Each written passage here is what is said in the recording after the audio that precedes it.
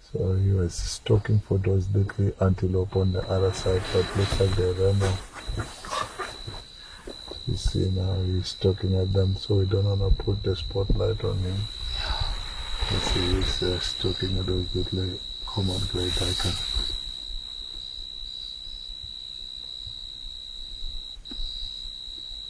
Beautiful animal. Yeah.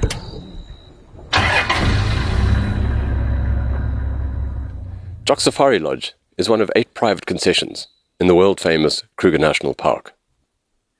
The concession is blessed with access to 8,000 hectares, over which its own Land Rovers and game viewing vehicles are allowed to traverse at will, early in the morning and late at night. This sets the concession apart from other rest camps in the Kruger, where visitors have to be in the gates by 6 p.m. and may not leave before 6 a.m. By being in the rest camps, you're not able to go game viewing at some of the best times to see animals, in the early morning, around dawn, and in the late evening, when they go and drink at the waterholes. So to have that privilege, you need to visit one of the private camps, such as Jock. Of course, it doesn't come cheap. A place like Jock is a private concession with a private lodge and the rates and bills to match. But you do get a unique boutique hotel kind of experience in the bush with your own ranger, and you're pretty much guaranteed to see more animals than if you were driving yourself around.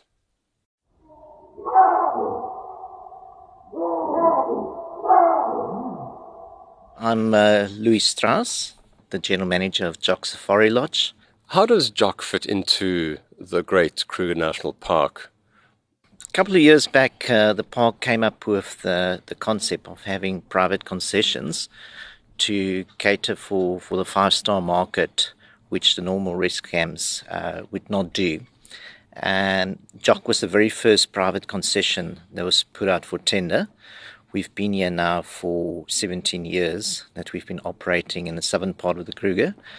It used to be an old bushveld camp that some of the older folks will remember. It used to be called Jock of the Bushveld, and it was turned from a fairly rustic bushveld lodge into a luxury 5-star lodge.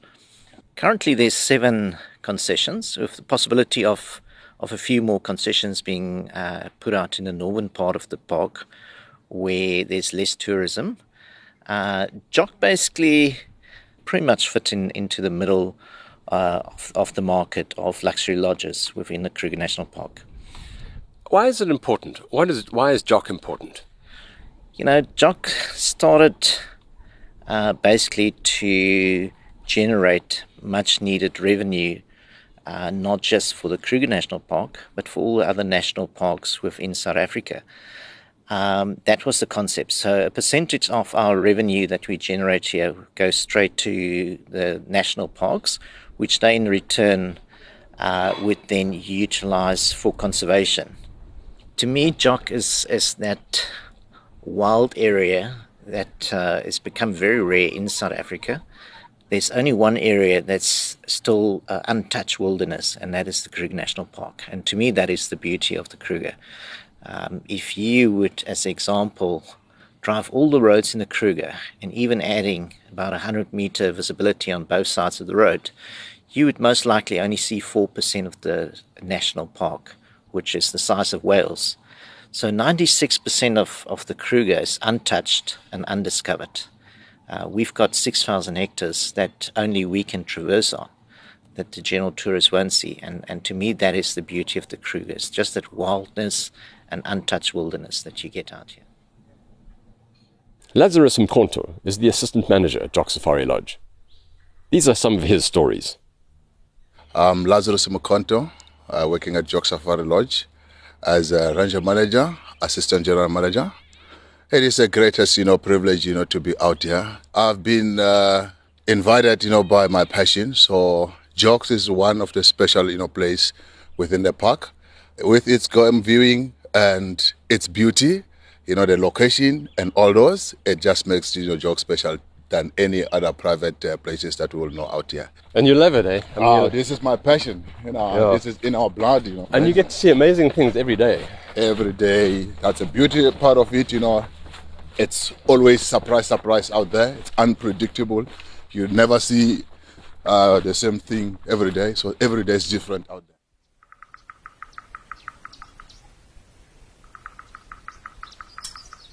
Kruger National Park, as a flagship of the country, that comes very, very important, because this is part of the heritage, and this is one of the most renowned national parks in the entire world, and with its conservation. So we are so privileged as JOG, based within the Kruger National Park, that we've got to keep this going, to save it for our future generations as a national park. You have been listening to the Sunday Times Travel Podcast, and I'm Paul Ash. Keep an ear out for our next episode, coming to you on sundaytimes.co.za and brought to you by iono.fm. Until we meet again, safe travels.